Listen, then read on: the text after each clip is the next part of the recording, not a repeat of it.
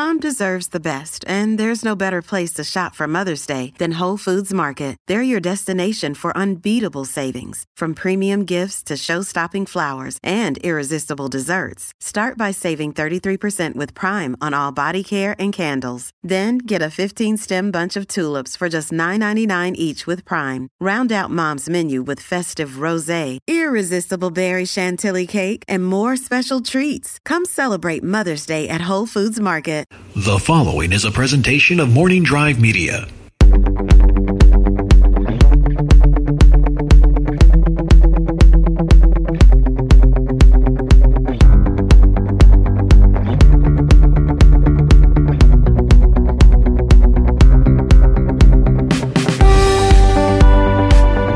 Broadcasting from beautiful, sexy, steamy Studio City, California, this is the Knapsack Files.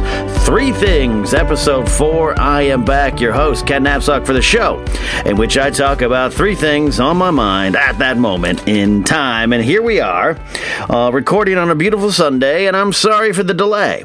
I actually recorded an episode last week. I'm having computer problems. If you're a listener of Force Center, you heard this explained a little bit, maybe too much, on the last episode of Spotlight Star Wars. Basically, it's the pinwheel of death. We've all heard of that, or we've all experienced that. My laptop has hit that 3-year mark, and I'm convinced someone at Apple presses a button when that 3-year anniversary pops up. So the pinwheel of death, maybe a new hard drive coming. I've emptied that memory. Bottom line, things aren't working. And I recorded a fully functional, fun episode of the 3 Things last week, and as I was editing the clip, the whole thing went bye-bye, and the pinwheel of death stayed on my screen for maybe an hour plus. So I managed not to throw the laptop out the window, and that's an accomplishment for me that I'm going to mark down in my permanent record. Did not throw MacBook out window when perhaps he should have. But let's get to what we're talking about today in the 3 Things. A lot of bad things in the world right now, but I argue there's always bad things in the world. If you look for it, you can find it, unfortunately. So I'm going to do like Steve Martin did in the 70s and put an arrow through my head and just hopefully entertain you today on the 3 things. We're not going deep. We're not diving into issues. We're not diving into depression. We're not diving into any of that today. We're diving into the 3 things I love about bad restaurants. That is right. You heard it here. I love bad restaurants. And the reason I'm focusing on this for this episode, I'm not editing that out because I'm teaching myself a lesson. When I talk about comic books, we're sidebarring here now. When I talk about comic books, I have a habit of saying, well, on this episode, when I mean issue. And now, here, when I'm talking about episode, I use the word issue. My brain is stupid. I need to figure that out. Sidebar ended. We're talking about bad restaurants. Now, I will say this right now. I do enjoy an occasional big fancy meal. If you know me from Schmoes Know or Other Worlds, you know that the Pit Boss came about because I wear suits and ties a lot. So I like getting all fancy. I like putting some gel in my hair, or nowadays combing my beard, and heading out for a fancy night on the town. With friends, I like to have big meals. I'm all for that. I can get behind that. But some of my friends, I find, have a little bit of a tough time downgrading and going deep and dirty into some bad restaurants. One of my friends recently converted to foodieism. That's right. She's now a foodie because of a new relationship, and I'm happy for her. She's happy and proud to be a foodie and very much in love. That's great. She's now got an Instagram feed. Check it out. Treats and Geeks. It's great. I support her wholeheartedly. Except for I cannot accept foodieism. I'm not a foodie. Never will be. This friend was telling me of a restaurant her and her new boyfriend went to. French restaurant. You weren't allowed to sit. You had to stand. It was part of the feel of the restaurant. I'm out. I am out. I like bad restaurants. This is a deep, serious issue from a certain point of view because I think this might also factor into why I don't date, why, in fact, I've never been on a date, why I settle for less or settle for comfort. You could dig deep if you're a therapist onto what we got going on behind this episode. I think, though, it's just a fun little look at why I love bad restaurants. Now, to clarify, I'm not just talking about chains. This isn't an episode about Chili's or El Torito or Applebee's. It could be. I definitely enjoy those. I have a special penchant in my heart for those crappy chain Mexican food restaurants, the El Toritos, the El Presidentes, the Acapulcos, all those kind of stuff. You more often than not, if I'm going out to dinner, I might head to one of those places. It's just a little thing of mine. But I'm not even counting that in it completely. And at Chili's or an Applebee's, there's a mid-grade thing. Would I take a girl to Chili's on a first date? No, I'm not crazy. I wouldn't go on a date. But would I go there? No. I'd amp it up. I'd step it up. There's other restaurants out there. And I love the food at these other restaurants, these fancy smancy restaurants. The food is great. I get it. I'm not bashing foodies. I'm just saying I have a problem with it. I have a problem with your ethos and your pathos and your way of approaching dinner. But again, that's just me. So the 3 things that I enjoy about bad restaurants, let's take a look. Let's take a look. Number 3, actually. We work our way up to number 1 in the show. Number 3, low-pressure parking. You find me a fancy restaurant, and you are more often than not going to find yourself at a part of town that is not conducive to a nice leisurely drive, a part of town that's not going to have a lot of free ample parking, and a part of town that's going to require you to park and valet. I don't have a problem using valet. I don't have a problem paying for parking. I'm not my father. I don't mind that, all right? And I'll tip well, valets of the world. You move my car for me and keep it safe, you're getting a $5, at least. I'm okay with that. But for dinners, like if I'm going on a date, I keep bringing that up like I'm actually going to do it. But if I was going on a date, I had no problem with the valet. Fancy smancy. Look at us. This dude's going to open up the door for you, so I don't have to. Here's a $5 for that guy. Let's go in and get our fancy food. Hopefully it has a place we can actually sit and we don't have to stand and feel the emotions of our food. Maybe we can just go in. But if I'm, if I'm heading out for a night with friends, just a casual dinner, and I'm going to one of my favorite bad restaurants, I'm looking for low-pressure parking situations. All right, people know this about me when I'm driving. Some people say I'm a slow driver. Some people say, well, you're a cautious, careful driver. No. I'm an on-time driver. I can step on the gas when I need to. But I'm an on-time driver, which means I'm always well-planned. I'm always heading to where I go when I need to be going. I'm never in a rush. All right? What does Moff Jer Gerard from Star Wars Return of the Jedi teach us? Did you read the novelization? Moff Jer Gerard, the administrator of the second Death Star, says, great men never hurry. Great men cause others to hurry. I am never in a hurry to a restaurant. I'm always going to be there on time. So, that said, I don't like doing things like making left turns at uncontrolled intersections. I don't like running across streets unless I'm in New York, apparently. Well, I fell into it quite quickly there. But if I'm here and I'm walking around fine Studio City, I'm not jutting out running across streets. I'm going to find a crosswalk. I'm going to find a stoplight. I'm going to find safe passage. I'm revealing a lot about myself to you all out there so you understand why the number 3 thing on my list of things I love about bad restaurants is this low-pressure parking concept. I want to pull into a lot. I want to find myself with a spot. And if you're going to a bad enough restaurant, you might have a lot of parking spots to choose from.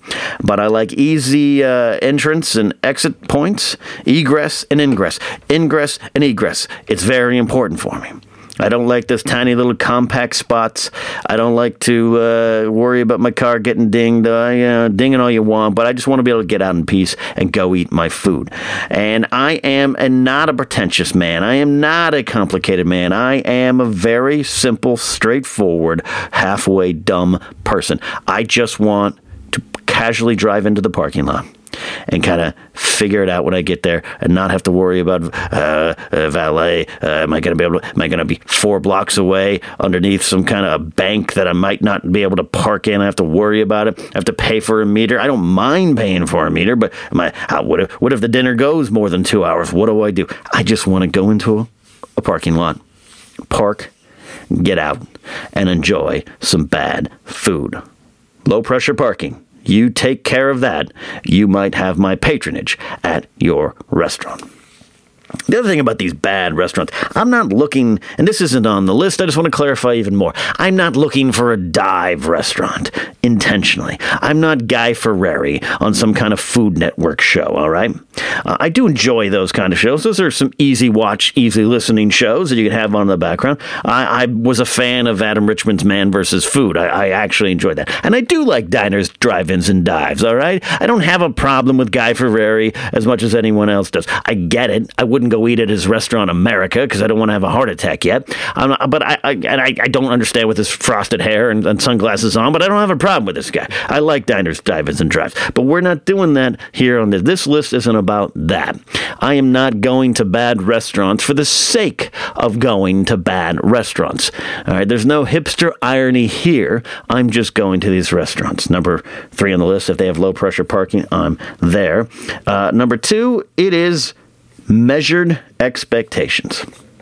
Like I said, I enjoy good food. You want to go to a big fancy steakhouse and pay a lot of money for some steak? I'm very well aware that it's going to taste different, and we'll use the word better, than a Chili's 2 for $20 steak dinner. I get it. I get that concept. But also, for me, again, I'm not a complicated person. I'm a simple man, people. Sound like I'm running for office on a campaign platform on bad restaurants and average steaks. But at the end of the day, for me, a $45 steak, and that's a cheap end steak at a fancy restaurant, or a $13 steak, while I acknowledge the difference, at the end of it, as long as that $13 steak ain't crawling and ain't moving in my stomach and ain't like leather, I'm generally happy with it. I generally am. Really. Really am. I do appreciate the big fancy steaks. I do appreciate the steaks that you touch them with the knife and the steaks just fall apart into perfect chewable pieces. I don't like to fight my steaks. I'm not saying that. But when I go to these bad restaurants, and I have a selection, a few that I go to in Los Angeles here, I give you a list, but that's free advertisement for them, pay up, and to some of you might try to find me. I'm not even joking. I like the measured expectations of going to a place. All right, I'll give you one. The NoHo Diner. It's called the NoHo Diner, the North Hollywood Diner, Magnolia and Tujunga. I'll make it easy for you stalkers. I'm there often. The food's horrible. It's horrible. But it's passable. It's a passable kind of horrible. And if I'm craving a fancy steak, I'm definitely not going to get it there. But there's some things they can't do wrong, like a breakfast. And they serve breakfast all day. I've been there at 2 a.m. having an omelet. I've been there at 8 p.m. having an omelet. They do some things bad. Don't ever order the spaghetti and meatballs there. The pasta doesn't even taste like pasta. It tastes like water, but which is a really, really odd taste sensation. But my point is, when I go to those restaurants, I know what I'm getting. I know what I'm there for. So there's no stress on the meal for me. You go to one of these fancy restaurants, you're there with friends, you're there with your wife, your husband, your family, whatever the occasion. You're retired and you're going out for a dinner. There's some pressure on that meal. The expectations are high.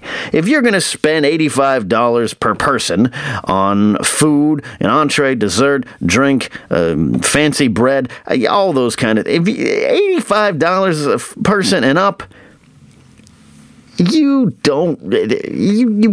food's got to be perfect. It's like J.J. Abrams making The Force Awakens. The expectations for this, he's got to be pitch perfect next week when this movie comes out, or we're all going to hate him, and we're all going to say the movie's a failure, which is ridiculous. Same thing for these restaurants.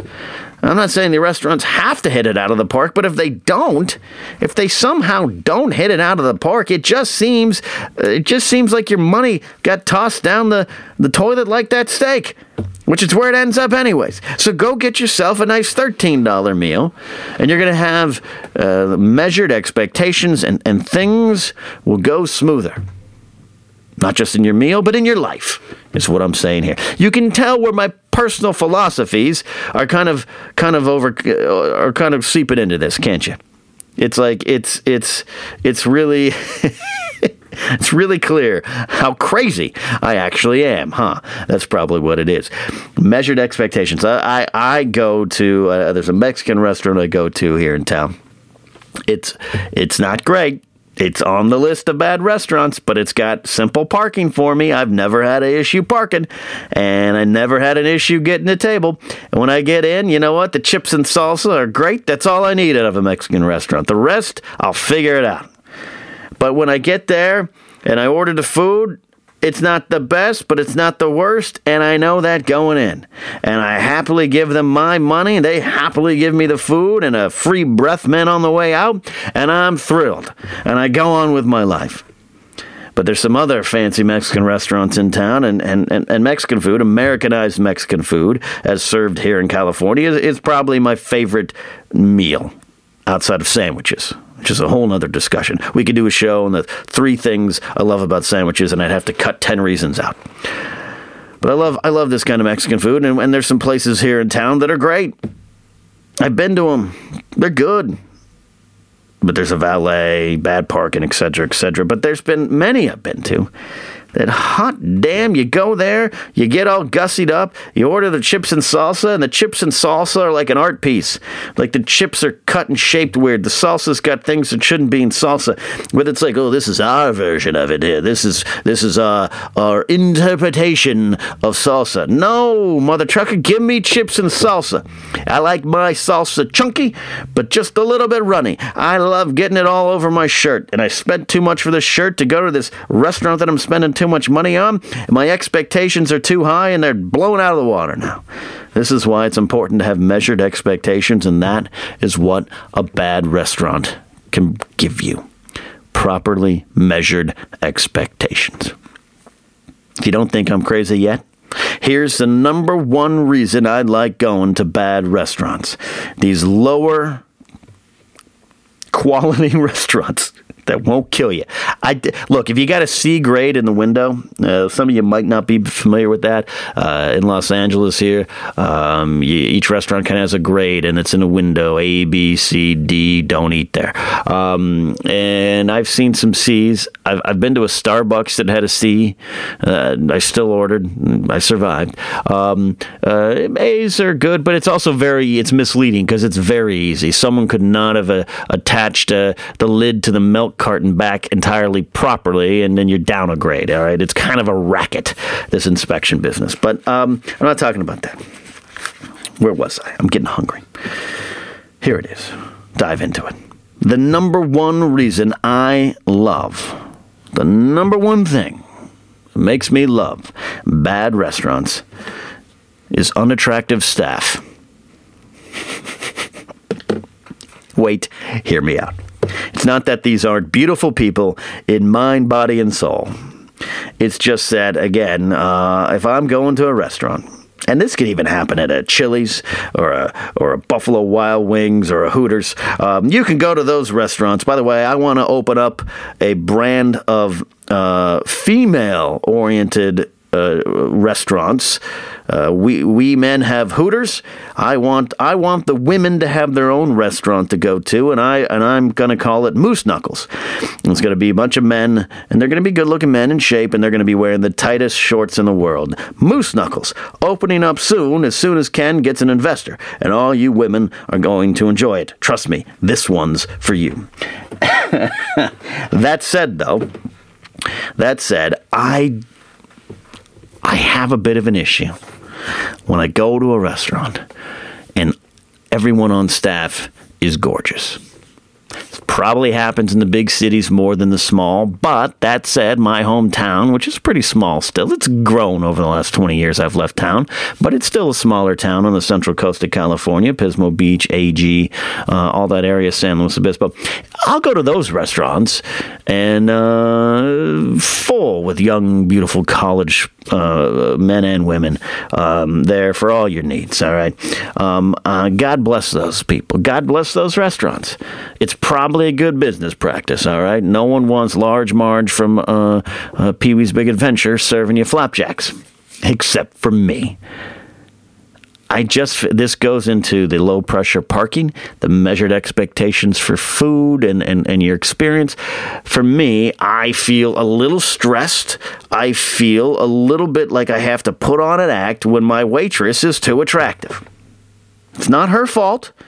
God bless the young lady. She needs to make her money, and I'll still tip her well. If there's one thing you guys will all take away from this episode, this bizarre, rambling episode of my Three Things, is that I tip well. I'm also crazy. But if the waitress is too attractive, I feel as though I feel on edge. I feel uneasy. I feel as though I have to make sure that I look her in the eyes, and I try to do that with anyone, anywhere, and give her the feel that I'm not here to order. I'm not here to flirt. I'm here to order a meal. All right. And if she's a little nice and I'm a little nice back, I'm thinking, oh no, it's like a guy who fell in love with a stripper. I don't want to do that. All right. I'm not equating time out. I'm not equating this young fictional lady at a restaurant to a stripper. I'm just saying an example. Because I'm one of those guys. I will fall for my waitress. I've done it before. I used to have a couple regular waitresses at a Chili's in Northridge in the mid-2000s. I used to go a lot, and I fell for two of them. Fell hard. One was a lesbian. That was that I didn't know. Did not see that coming. The second one, I had no shot. This story's been told before. I once gave this particular waitress an $11 tip on a $9 bill because I'd stopped by to pick up a quick meal and work on some writing by myself. I think she laughed all the way to the bank and took the money back to her boyfriend, all $11 on it, and they got some Carl's Jr., I'm sure of it. So this is a me problem. This is a me problem. I fall for my waitresses. All right. I don't fall for strippers, for the record. I'm actually really good in strip clubs. I've said that before in Josh McCouga's Between the Sheets. You have to go with me to figure it out. I can't explain it more. I'm actually really good and really in control. I am like the paterfamilias of my friends when I go to these strip clubs. I'm the quarterback orchestrating the night. But at restaurants, I fall for it every time. I ask for a Dr. Pepper refill, and she's nice and gives me gives me a wink, is what I'm trying to say. I'm getting all flummoxed here. And I fall for it. I fall for it. I don't know what it is. It's a me problem. It's a me problem. So then I feel I have to be kind of funny when I'm ordering. I have to maybe give a line here. I have to be prim and proper, but also charming and funny. It's like I'm on a date, and I'm not on a date. I'm just hanging out with friends at some kind of chain restaurant, and the waitress I find attractive, and suddenly I feel like I'm trying to impress her, when really I just want to order a bad steak or an enchilada. And so Again, this is a me problem. So I like going to these restaurants. I mentioned the NoHo Diner over here near where I live, and there's not a waitress there under the age of 55. And they're all great people. I know them all. And when I go there, I walk in, good parking situation. I have a measured expectation of what my meal's going to be, and I sit down, and old Gladys comes out to serve me. I feel at ease. I feel comfortable. I'm not putting on a show. I'm just having an actual normal connection and conversation with someone who's working hard for my benefit. And I have a great time, and I leave there happy and go on with my life. I don't leave there going, man, was I too condescending to that young lady? Did I accidentally check out her ass when I was just trying to pick up my napkin? Is she going to hate me for that? Is she going to put a thumb in my Dr. Pepper now? Oh my gosh, maybe she's in love with me. All right, I can't have that on meals. Again, it's a me problem. So that's why I go to these restaurants, and I enjoy the chef who looks like a sitcom character with some kind of beanie on and a hairnet and a cigar, and he's cooking me meals while he's eating the cigar. I'm fine with that. All right, that's a real guy. That's a real man. That is a common man cooking me a good meal, even though it's bad. Same with the waitresses. Gladys has been there for 40 years. To me, that means she just knows how to do her job damn fine well. And I want that. I don't need some young 22-year-old who came to L.A. with a headshot and a dream and is now working a shift on the weekend, as she should, at a nice restaurant. God bless her and her journey, but I don't want that involved in my meal. I want to talk to Gladys. I want someone who knows her job, who's here and here for one reason only, and that is to be a good waitress. Now, 40 years ago, Gladys could have moved to town to try to be an actress. I told her she could have wanted to get a contract at MGM. All right, she could have wanted to be the next Doris Day, and then it didn't work out, and now she's here at the NoHo Diner where they have pictures of Doris Day hanging in there. I'm okay with that. That's her journey, but where she is now is where I am now, and where she is now is where I need her to be as a patron in this bad restaurant. She's been there 40 years. There's no pressure. I'm going to order a bad spaghetti and meatball dinner with some stale bread, and she's going to serve it to me, and we're going to exchange little pleasantries and laugh and joke, and I'm going to pay a reasonable price and go out and grab a mint and a toothpick on the way out and go to my car where it's parked nice and easy, walking distance, and I'm not paying a valet, and I'm getting in it, and I'm driving home with my upset stomach and heartburn. That's the kind of night I want. And I should probably put none of this on my dating profiles. I should remove it all, and that might help me down the line. But then maybe I don't want it, because maybe I just want to keep going to these bad restaurants. That is my 3 things that I love about bad restaurants. You can join the conversation by following me on Twitter at Ken Napzok. The Napzok Files podcast feed on which this fine show is hosted is also on Facebook. You can like us there, and the Ken Napzok fan page on Facebook is there too. I roll in my own eyes when I say that. But join the conversation on Twitter, hashtag 3 things when you're talking to me, and tell me if you agree. Maybe in my craziness, maybe there's something there for you about these bad restaurants that you like, I agree with that. Or maybe you're like, I haven't seen it from that point of view. Or maybe you're like, Ken, you're an insane person, and just keep away from me while I go to my fancy restaurants and take pictures of it and put it on my themed Instagram foodie page. All right, maybe you all do that, but join the conversation. Do that. If you're on iTunes, subscribe, rate, and review. I am trying to figure out my tech problems. I'm trying to figure out what I'm going to do, and then we're going to put up more episodes of this show, Alicia Malone's Film School. We're talking about doing another one of those, and I got to get these damn Napzok Files interviews back up and running on a regular basis. So I want to thank you all for listening. Thank you all for supporting my craziness,